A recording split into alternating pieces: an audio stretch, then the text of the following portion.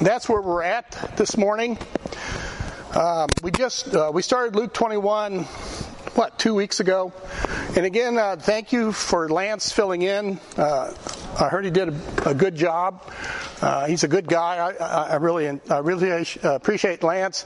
Normally I ask Mark, but I don't want to wear Mark out. I know he would never complain about that. But I try to give people the opportunity, so I'm grateful for Lance to do that. And I've got all this up here about the times of the Gentiles because that's where we're headed. I don't know if we're going to make it there or not. Hopefully that will survive so that I can go into more detail next week. We'll see what happens. But we're in Luke chapter 21. And let's read verses 12 through 15 just to get it started. And then I'll have a word of prayer and then we'll go and get into our study. It says here in Luke chapter 21, starting in verse 12, Jesus is talking to his disciples. And he says to them, "But before all these, they shall lay their hands on you and persecute you, delivering you up to the synagogues and into prisons, being brought before kings and rulers for my name's sake. And it shall turn to you for a testimony. Settle it therefore in your hearts, not to meditate before what ye shall answer. For I will give you a mouth and wisdom, which all your adversaries shall not be able to gainsay nor resist." Father, we come to you now, Lord, and we pray that you would bless this time as we look into your word and we see what Jesus had said to his disciples, Father, and may we gather from it personal instruction, personal encouragement, Lord God, because we know that that's just part of being a follower of Jesus Christ, that we will be hated, we will be persecuted. And it's not so much that we are the ones being hated and we are the ones being persecuted, but rather it is Christ within us that the world hates. And as we shine as bright lights, the world doesn't like that. So therefore, Father, may we gather encouragement from what we're about ready to learn here, the encouraging words that Jesus had given to his own men that so long ago, but still apply to us today. We thank you and praise you for your Son, Jesus Christ. Amen. All right, so again, as I said in my prayer, the context of this portion of Luke 21 is that Jesus was asked by his disciples about the destruction of the temple, Herod's temple at the time. They were admiring the temple. They were bringing it to Jesus' attention, how beautiful a building it was. And it was an architectural wonder in the day. And then Jesus said something that kind of rocked their world. He told them that there was coming a day where there would not be one stone upon another. There would not be one stone upon another. And so this kind of rocked their world. It kind of shocked them. I may have relayed this story to you sometime back in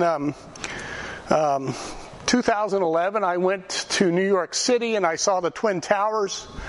And I went in August, and so I was looking at the Twin Towers, and pretty impressive. I mean, they stood above everything else within the city, so they were very impressive right there on the river. And if somebody were to come up to me and say, you know what, in September, a couple of knuckleheads are going to fly a loaded airliner into these buildings and they're going to come crashing down, I would have thought they were crazy, I would have thought that they were out of their minds. But that's exactly what happened. And so these disciples, they knew that the Lord was telling them the truth. And so they were shocked and they were wanting to know, okay, when is this going to happen? And what are the signs that were going to take place? And if you remember when we were talking about this last time, the Lord had told them about 3 prevalent conditions that would be upon the earth as this time approached. And we talked about the confusion, religious confusion that was going to be upon the earth. We talked about the social unrest and the political uncertainty that would be upon the earth as nation would strive against nation. And we also talked about the environmental catastrophes that would come upon the earth prior to that time that would stretch the resources of nations, leading into famine and pestilence in many, many places across the surface of this planet. And so we talked briefly about these three woeful conditions that would come upon the earth prior to this period of time that Jesus is talking about. And when I said that, it kind of reminded me what Revelations 8:13 said. And I beheld and heard an angel flying through the midst of heaven, saying with a loud voice, "Woe, woe, woe to the inhabitants of the earth by reason of the other voices of the trumpet of the three angels which are yet to sound." So what Jesus was telling his disciples is that the signs to look for as this time comes closer and closer and closer are these three woes. These religious confusion, political instability, and social instability, and these environmental catastrophes. Now, Jesus refers to these as the beginning of sorrows in Matthew 24:8. And so those are the things that Jesus was telling us to look for. You know, keep your eyes open and look for these things. But now, he's talking here, and notice what he says here in verse 12. He says, "But before all these," right? All what? Those three woes that I talked about. But before, he says, before all that happens, this is what he's getting ready to say. This is what's going to occur that's going to directly impact you, is what he's saying. Okay? He says here, "But before all these, they shall lay their hands on you and persecute you and deliver you up to the synagogues and into prisons, being brought before kings and rulers for my name's sake." So before these three woes kick in full force, this is what's going to happen. This is what's going to happen. In fact, you could, if you are one to write in your Bibles, right here in verse 12, you can put two things down if you want. One, 2 Timothy 3:12, "Yea, and all that will live godly in Christ Jesus shall suffer persecution," because that's true. That's part of being a Christian. If you are a Christian living your life for Christ, expect persecution. And the second thing, that if you're one to jot notes in your Bible, you could put down the book of Acts. The book of Acts. Because what Jesus is describing here is the very thing that we read about in the book of Acts. The very thing that we read about in the books of Acts. So Jesus is telling them that, hey, you guys, before all of these woes occur, anyone who names the name of Jesus Christ can expect the following. Any who are Christians, who are living godly in Christ Jesus, you're going to experience persecution. Jesus had told these men about this. In fact, when he was there with them at the Last Supper, what we know of as the Lord's Supper, he told them even then, he said in John 15:18 through 21, he told them, "If the world hate you, you know that it hated me before it hated you. If you were of the world would love his own, but because you are not of the world, but I have chosen you out of the world, therefore the world hates you. Remember the word that I said unto you, the servant is not greater than his Lord. If they have persecuted me, they will also persecute you. If they have kept my saying, they will keep yours also. But all these things will they do unto you for my name's sake, because they know not him that sent me." So that's John 15:18 through 21. That's what Jesus told his disciples on that night he was to be betrayed. Right? You guys are going to be hated because of me. Because of me. The world's going to hate you because they hate me. And isn't that true of the Lord Jesus Christ? I mean, if you read about his life in the Gospels, he was persecuted almost from the very beginning of his ministry, wasn't he? And he was hated almost from the very beginning by the leadership. And they sought to destroy him very early on in his ministry because they viewed Jesus as a threat to their system. They viewed Jesus as an enemy and a threat. So he was hated from almost the very beginning. And he spoke the truth. He spoke the truth. And because he spoke the truth, they hated him. That's true of any of us. If you speak the truth to someone, they're going to hate you for that. They're not going to like it. Nobody likes to hear the truth about themselves, especially if it puts you in a bad light.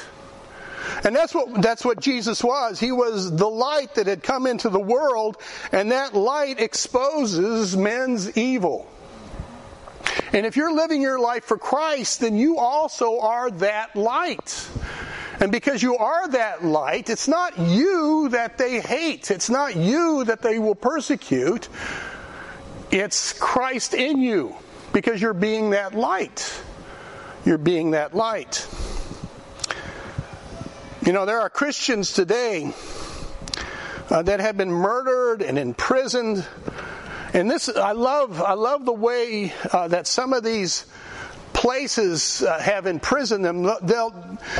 They accuse them of the crime of corrupting the earth with the gospel.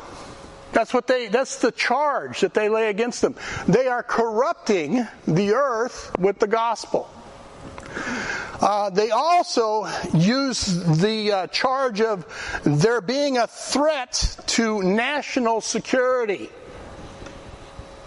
because they're preaching a Zionist Christianity. Some people have been imprisoned under those charges. We're kind of hearing that same kind of language in our own country. We're starting to hear that same kind of language in our own country. You speak against abortion, and someone's going to scream that you're threatening their rights. You call homosexuality unnatural or immoral, and they may picket your church in protest, calling you a homophobe or intolerant or unloving. If you address the sin of others, you'll be received with hatred and disdain. When in reality, all you're trying to do is tell them how to get saved, how to be rescued, how to know God's forgiveness in their life. But yet you're looked at as an enemy. You're looked at as an enemy. John 3:19 says, "And this is the condemnation, that light has come into the world, and men love darkness rather than light, because their deeds were evil." We used to live in an apartment that when we would come home at night and we'd turn the light on, the cockroaches would scatter, because they don't like the light. They don't like the light. "For everyone that doeth evil hateth the light, neither cometh to the light, lest his deeds should be reproved." So they don't hate you because of you. They hate you because of Christ in you. Because of Christ in you. You know, people will accept a loving Jesus that they interpret as being accepting of their unrepentant sin, right? But they will hate an intolerant, judgmental Jesus that speaks the truth. They're all about the Jesus that loves them, but they forget that Jesus is also holy and just. Pick your Jesus is pretty much the message out there. That's why we've got so many different gospels. Pick your Jesus. Which is your favorite Jesus? And follow him. But don't follow the Jesus of the Bible. Whatever you do, don't follow the Jesus of the Bible. Again, that's that religious confusion that Jesus warned about. Of all the Christs that are going to start showing up. And we talked about that the last time we got together. Pick your Jesus. Pick a Jesus that's tailor-made to your own preference. So in this passage from verses 12 to 24, Jesus is beginning to remember. Now when Jesus was saying this to these disciples, this was still in the future. All right? This was still in the future. So he's prophesying. He's forthtelling. He's telling them, hey, this is how it's going to be. after I'm gone. All right? So from verses 12 through 24, that's what he's talking about. He's talking about all those events that we have the privilege of reading about in the book of Acts, and even beyond, up to the destruction of the temple, and even beyond that. Even beyond that. What Jesus is talking about here will soon be experiential history for these men. All right? So, put it short, just as Jesus said it would be, it became. So if you look at this passage from verses 12 through 24, all you need to do is read the first 12 chapters of the book of Acts. And it's pretty much right here. He's pretty much summarized the whole thing. The first 12 chapters of the book of Acts, all with the exception of the temple's destruction. Okay, that occurred after Acts was finished being written by Luke. But you could read everything that Jesus talked about took place in the first 12 chapters of the book of Acts. As an example, if you look at Acts chapter 4, you see the Lord's words come to pass with Peter and John, who were arrested by the Sadducees for preaching about the resurrection of Jesus Christ. Acts chapter 4 and verse 1, and as they spake unto the people, the priests and the captain of the temple, and the Sadducees came upon them, being grieved that they taught the people and preached through Jesus the resurrection from the dead, and they laid hands on them and put them in hold until the next day, for it was now eventide. So what Jesus said here in Luke 21 took place in Acts chapter 4. When they were brought before the same council that condemned Jesus, all right, Peter and John were brought before the same council that condemned Jesus. Peter and John, what did they do? They spoke boldly, right? They spoke boldly before this council. And what they did was they presented an unanswerable testimony that this council could not speak against, because this always boggles my mind. This council knew the truth that Jesus did rise from the dead, but yet they were stubbornly refusing to believe it. That's amazing to me. That's how hard-hearted these men were. Acts 4:13, now when they saw the boldness of Peter and John and perceived that they were unlearned and ignorant men, they marveled, and they took knowledge of them that they had been with Jesus. And beholding the man which was healed standing with them, they could say nothing against it. Here was the man that Peter and John had healed, and they couldn't speak against it, but yet they still refused the truth.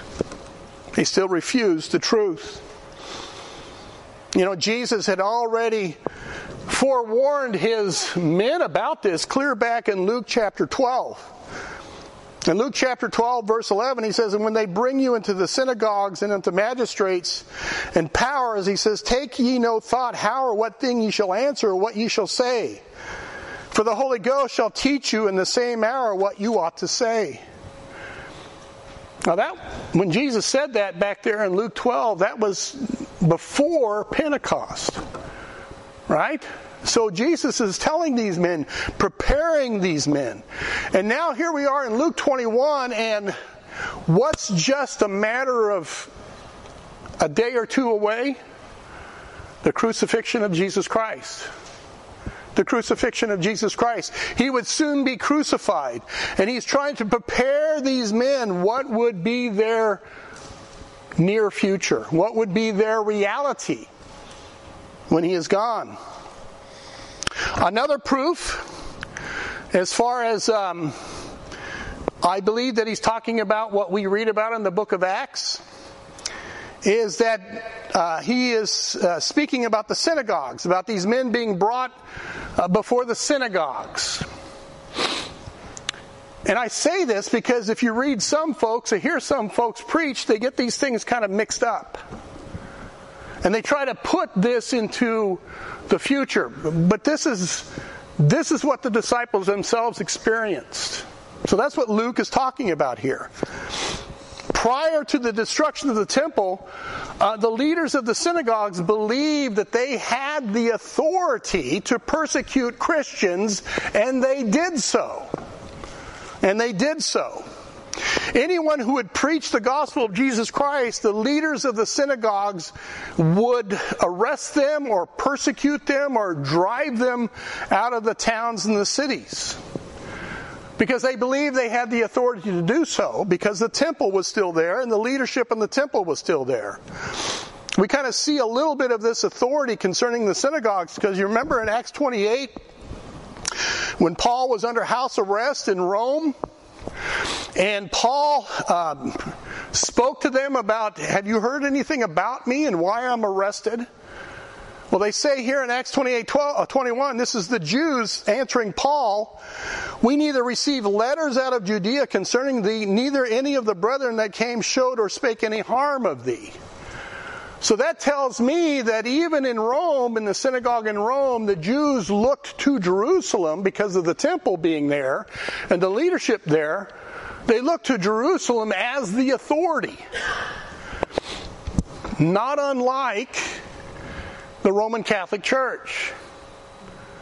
Where does a Roman Catholic Church here in Harrisonville, where do they look to for their authority? Rome. So it was a religious system, and so the synagogue believed they had authority to persecute Christians because the temple gave them that authority. The leadership of the temple that gave them authority. After the fall of Jerusalem, with the temple was destroyed, the synagogues lost that authority.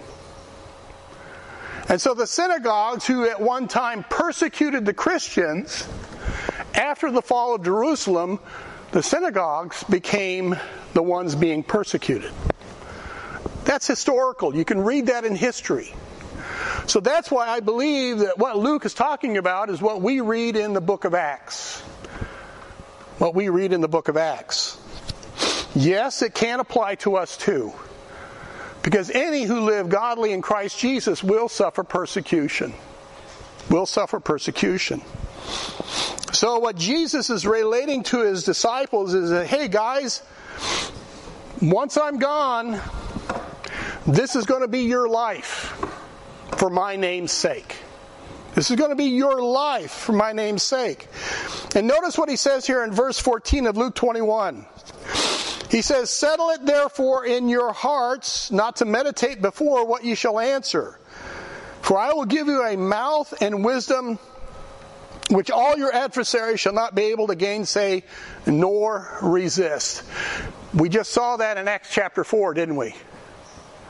Every time these men were set before the authority, they were able to answer in such a way that the authority could not gainsay against it.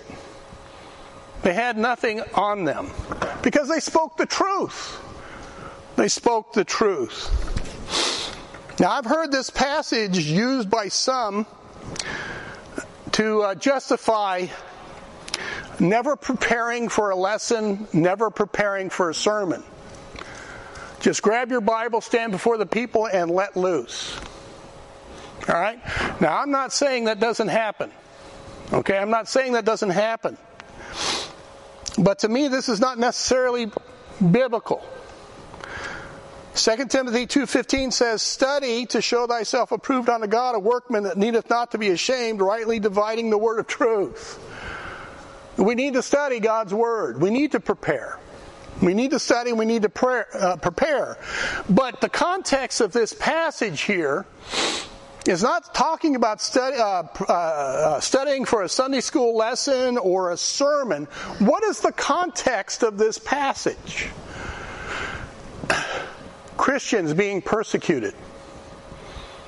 Christians being brought before an official body to give forth why they're doing what they're doing. That's the context of this passage. So what Jesus is counseling his men, he says, hey guys, don't become anxious when you have to stand before this body who hates you, don't become anxious about that. Because when that time comes, I'll be right there with you. And I'll give you the words to speak at that time. You know, that's really, to me, that's encouraging. To me, that's encouraging. To know that when I am persecuted, or I have to face someone who hates the gospel, that I have that assurance that Jesus is going to be right there with me and give me the words needed at that time. He did the same thing with Moses. When Moses was to stand before Pharaoh and tell Pharaoh, let my people go, God said to Moses in Exodus 4:12, he says, I will be with thy mouth and teach thee what thou shalt say. He was there with Ezekiel as he had to go to the people who were in captivity and preach to them why they were there. And Ezekiel knew he was going to get blowback. God told Ezekiel in Ezekiel 3:27, but when I speak with thee, I will open thy mouth, and thou shalt say unto them, thus saith the Lord God. He had that promise. Remember Stephen in the book of Acts? When he had to face the Jews that were persecuting him and eventually stoned him? And how he preached in such a way that in Acts 6:10 it says, and they were not able to resist the wisdom and the spirit by which he spake. Because God was there with him. Jesus Christ was there with him and gave him the words that he needed to speak in that situation. This happened on numerous occasions in the book of Acts. Numerous occasions. And it's the same promise that we have. Same promise we have. Even though these individuals were able to refute their persecutors, that God had given them the words to speak at that time, that's not a guarantee of deliverance, is it? Stephen was martyred. James, the brother of John, was martyred. But yet these men gave eloquent defense of their faith. Eloquent defense of their faith. But what did occur was that their persecutors was so filled with blind hatred, with madness, because they could not refute the truth. And so what did they do? The only thing that they could do, if you don't like the message, you kill the messenger. But is that going to stop the truth? No. No, it's not going to stop the truth. And it was a testimony to these men for the faith. It was a testimony to these men for the faith. So what Jesus is saying here was meant to be a word of encouragement to these men. Now think of it this way. Pretty soon, these same men that Jesus is talking to will be in the garden with him in Gethsemane. And when the folks come to arrest Jesus, did these men stand their ground with Jesus all the way? No, they ran, didn't they? There was a brief resistance, but that quickly collapsed and they took off. You know what Jesus is saying here? You ran away from me, but I will never run away from you. That's what he's saying. You ran away from me, but I will never run away from you. So when you're standing for your faith, in the face of your persecutors and those that hate you because of the light that's in you, be assured, even though inside you feel like running away, Jesus is right there with you. Right there with you. The Apostle Paul experienced this. In 2 Timothy 4:16, he says, "At my first answer no man stood with me, but all men forsook me." He says, "I pray God that it may not be laid to their charge." He said, "Notwithstanding, the Lord stood with me and strengthened me, that by me the preaching might be fully known, and that all the Gentiles might hear, and I was delivered out of the mouth of the lion." Even though everybody abandoned Paul, Paul realized that Jesus stood with him. And that strengthened Paul. That strengthened Paul. So Jesus promises to all of us who face their persecutors and their tormentors, you're not alone. I'm right there with you. I'm right there with you. You know, church history is full of Christians who have faced their persecutors and tormentors, and they give a personal testimony of the presence of the Lord during that time that had strengthened them and had given them a courage that was beyond themselves. You know, John Bunyan, he wrote Pilgrim's Progress because of his faith, being in prison because of his faith. Samuel Rutherford wrote his letters while being in prison for his faith, and they have been a source of comfort to thousands and thousands of Christians. Watchman Nee, a Chinese Christian who is imprisoned in communist China, he's dead now, was imprisoned in communist China. He wrote from that experience and had been an encouragement to thousands and thousands of Christians. And the crown jewel of them all, the Apostle Paul, in prison, wrote his prison epistles that have been an encouragement to millions. And even to this day, we're still teaching from his writings. And all of them testify to the presence of the Lord during those times. He's ever with us. Ever with us. Jesus goes on in verse 16, he says, "And ye shall be betrayed both by parents and brethren and kinsfolk and friends. And some of you shall they cause to be put to death. And ye shall be hated of all men for my name's sake. But there shall not a hair of your head perish, and your patience possess ye your souls." You know, in times of duress, it's difficult to know how someone will react. I have to be honest. I don't know. I don't know how I will respond or react. I just trust in the grace of God at that time. And it will be sufficient. But we've all heard stories about people who have come to Christ and who were their most vehement persecutors, but those of their own family. Those of their own family.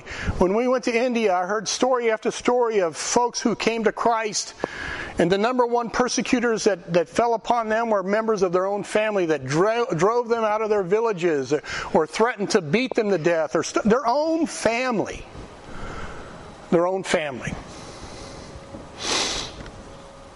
You know, I've said this before. You know, a lot of people say the safest place to be is in the center of God's will.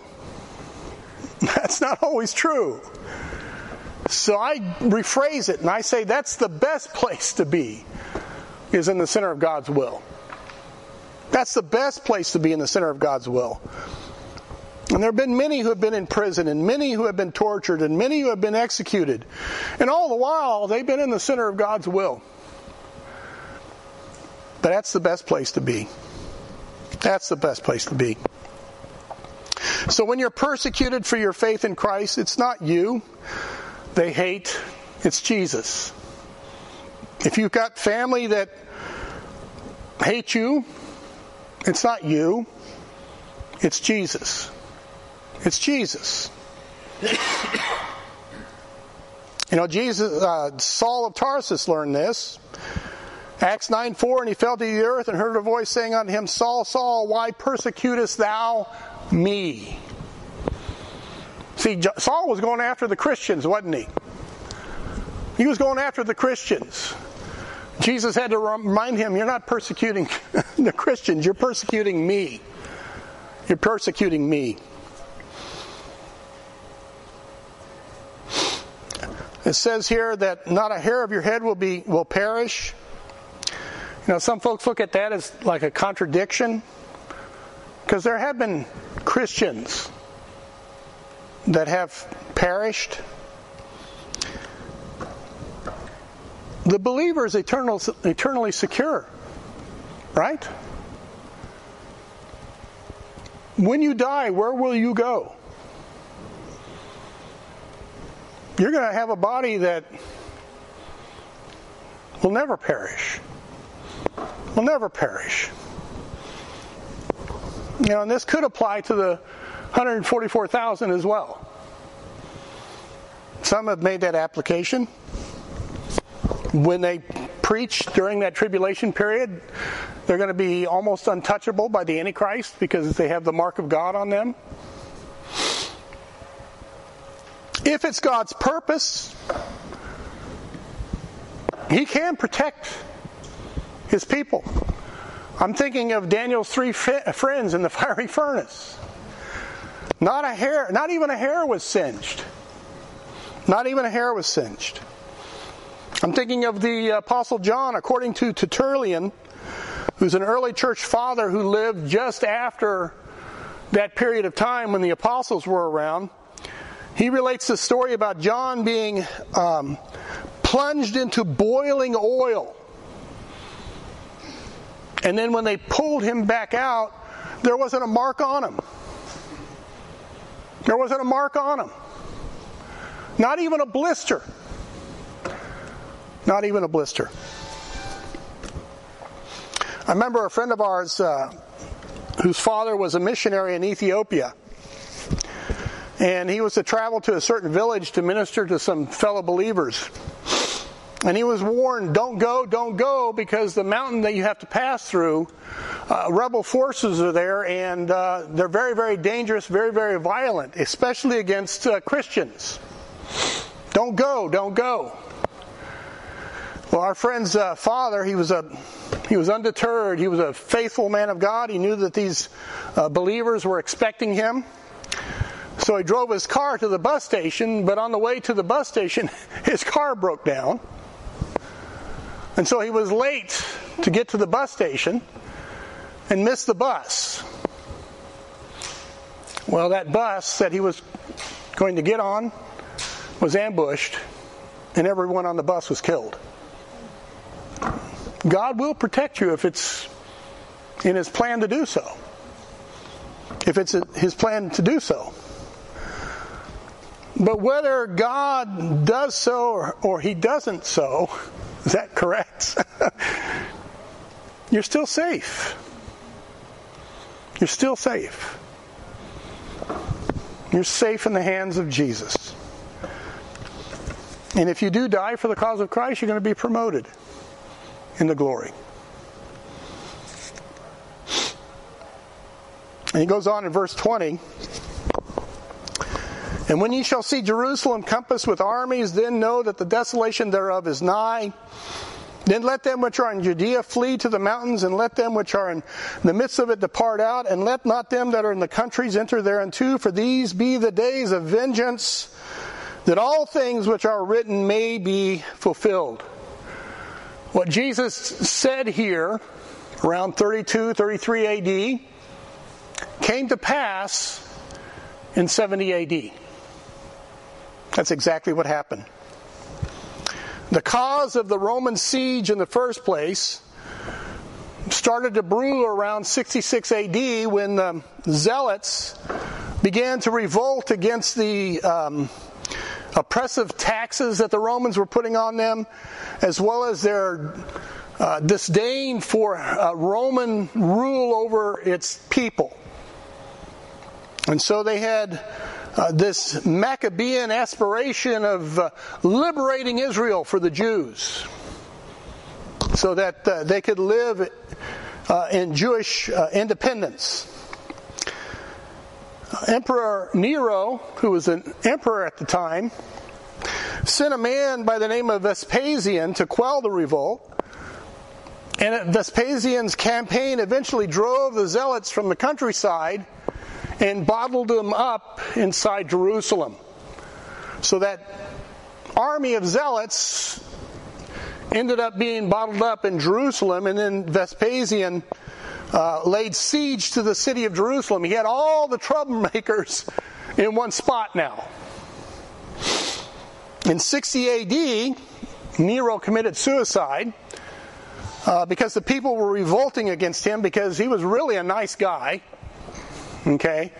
But the people revolted against him and they tried him and they were going to dispatch him, so he, instead of facing the humiliation, he commits suicide. Kind of like what Adolf Hitler did. Vespasian was then proclaimed emperor. So he had to go back to Rome. But he wasn't finished with the zealots that he had bottled up inside of Jerusalem, so he put in charge his general by the name of Titus, who also would later become emperor. And so Titus began the siege of Jerusalem in 70 AD, and in April of 70 AD is when he started his campaign.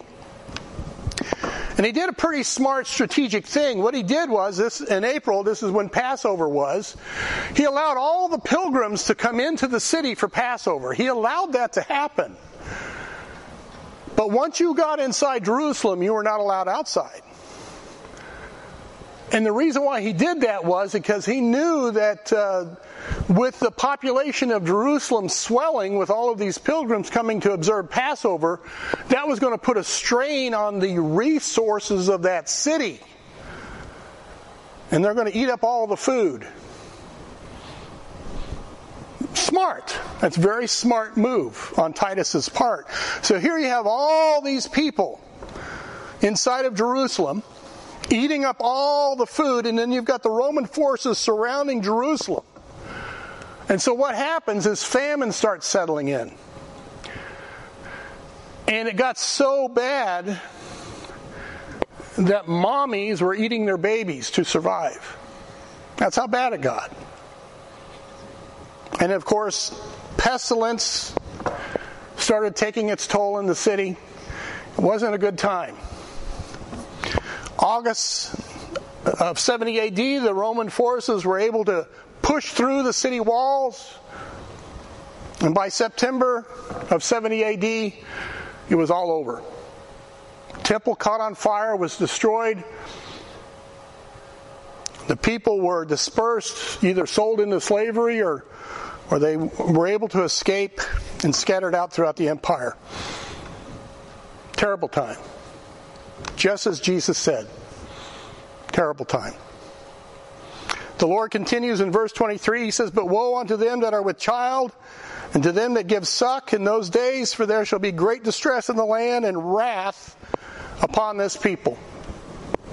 Exactly as he said, it happened.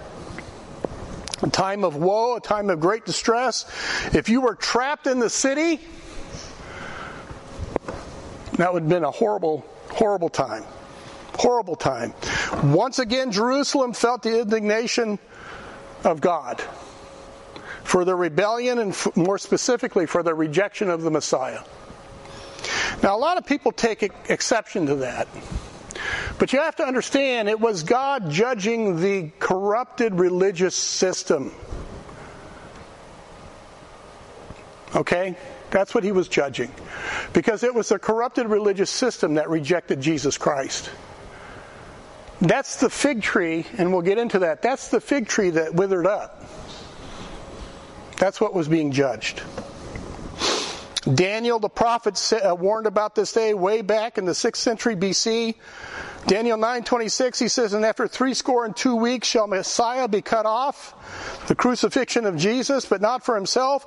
And the people of the prince that shall come," that's speaking of the Romans, "shall destroy the city and the sanctuary, and the end thereof shall be with a flood, and unto the end of the war desolations are determined." So 40 years after the resurrection, after the crucifixion of Jesus Christ and his resurrection and ascension into heaven, the city of Jerusalem was visited in judgment and experienced the wrath of God, just as Jesus said it would happen. Jesus gave warning for those who would see those days to flee into the mountains. Get away if you can. There's an estimate that over 1 million people died in that siege. Can you imagine 1 million people? That's just mind-boggling. Mind-boggling. Jerusalem will again experience another siege, and we'll talk about that. I don't have time to get into it. But Jerusalem will again experience yet another siege in the tribulation period. And they will face yet again another possible annihilation because of the Antichrist. But this time, in the future, Jesus is going to come and he's going to save that city. He's going to save that city. And we'll talk about that. I'm not going to get into it this time because I don't have the time. But in the meanwhile, Jerusalem is trodden under the feet of the Gentiles. That's what Jesus says here. And they shall fall by the edge of the sword and shall be led away captive into all nations. That's exactly what happened. And Jerusalem shall be trodden down of the Gentiles until the times of the Gentiles be fulfilled. And that's what we're going to talk about next week. The times of the Gentiles. When Jerusalem shall be trodden under the feet of the Gentiles. Israel became a nation again in May of 1948. But Jerusalem is still trodden under the feet of the Gentiles. Even though President Trump moved our embassy into Jerusalem and recognized Jerusalem as the capital of Israel, the majority of the world do not recognize Jerusalem as the capital of Israel. They do not. In the previous section, I said the admonition of the Lord was to be not terrified. In essence, he says, even though all of these scary things are going to happen, be assured I'm still in control. Even though it looks like it's out of control, be assured I'm still in control. His admonition for us, as we see all these things taking place, as we ourselves are living during those times of the Gentiles, his admonition to us in our time is, he says, never lose courage, but persevere. Endure. Persevere. Endure. Remember what I read back here? He says, possess your souls. Can I keep my soul from damnation? It's not a trick question. The answer is no. I can't possess my soul from damnation. God possesses my soul, right? He's the one who possesses my soul unto salvation. So what is he talking about possessing our soul during these times of uncertainty, during these times of persecution, during these times as we see these woes beginning to become more and more prevalent? Well, let's do a little Bible study. Turn to Hebrews chapter 10. Hebrews chapter 10. And let's read verse 36. Hebrews 10:36. If somebody gets there, go ahead and read it out loud.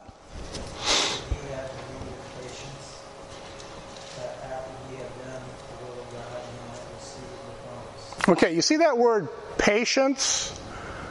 It's the same word as possess your soul. Okay? For you have need of patience, that after you have done the will of God, you might receive the promise. Turn to James chapter 5. James chapter 5, verses 7 through 8.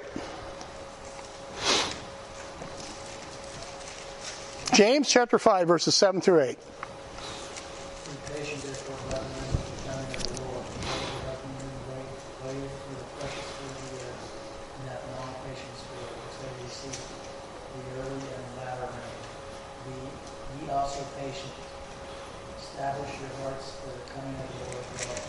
All right, so there again, we have the patience. And it says, establish your hearts. Endure, be patient. Hold to your faith. Hold to your faith. Look at Revelations chapter 3 and verse 10. Revelations chapter 3 and verse 10.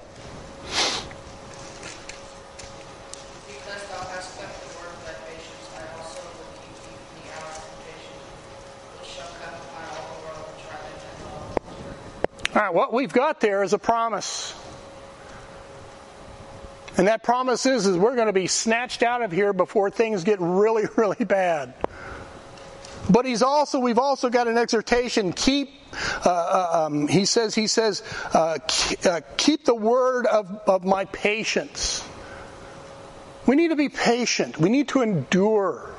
We need to endure. And then one final passage, 2 Thessalonians in chapter 3 and verse 5. 2 Thessalonians 3:5.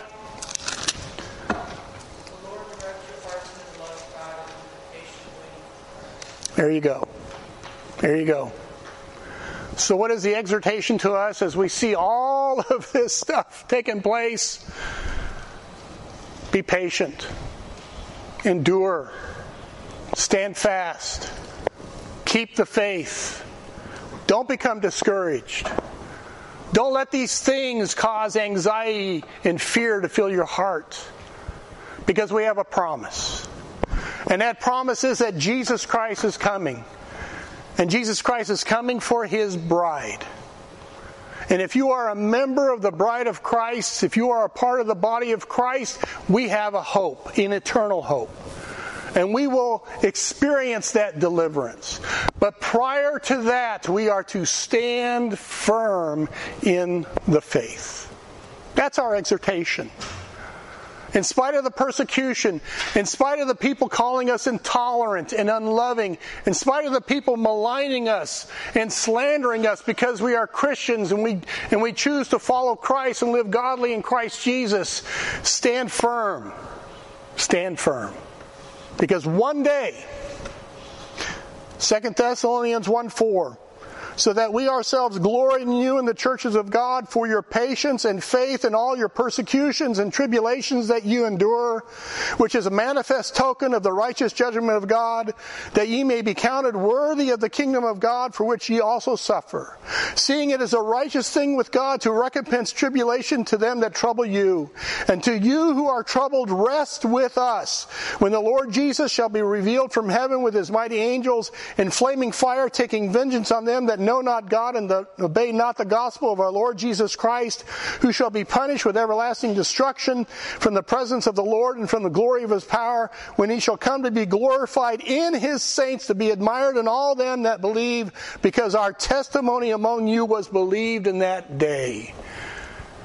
We are to be a testimony for the Lord Jesus Christ as we endure in patience, awaiting for the coming of our Savior, our husband, to come and take his bride to be with himself. That's our exhortation. Stand fast. Stand fast. Father in heaven, we come to you, Lord God, and we are encouraged by your word, but at the same time, we're humans. And sometimes we get fearful, sometimes we get anxious, sometimes we look at the confusion of things around us, sometimes we feel the heat of persecution and the hatred that is totally unwarranted, and we begin to wonder, we begin to fret. But Father in heaven, you exhort us to stand fast. You exhort us, Lord God, to be patient as we wait to hear the voice of the archangel. For one of these days we will be in your presence forever. May that be our encouragement, knowing that you stand with us through all of these times. For that we love you and we praise you and we hold fast to you and to you alone. In Christ Jesus we pray. Amen.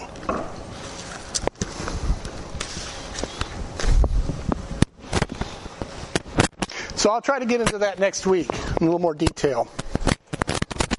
I knew I wasn't going to get there.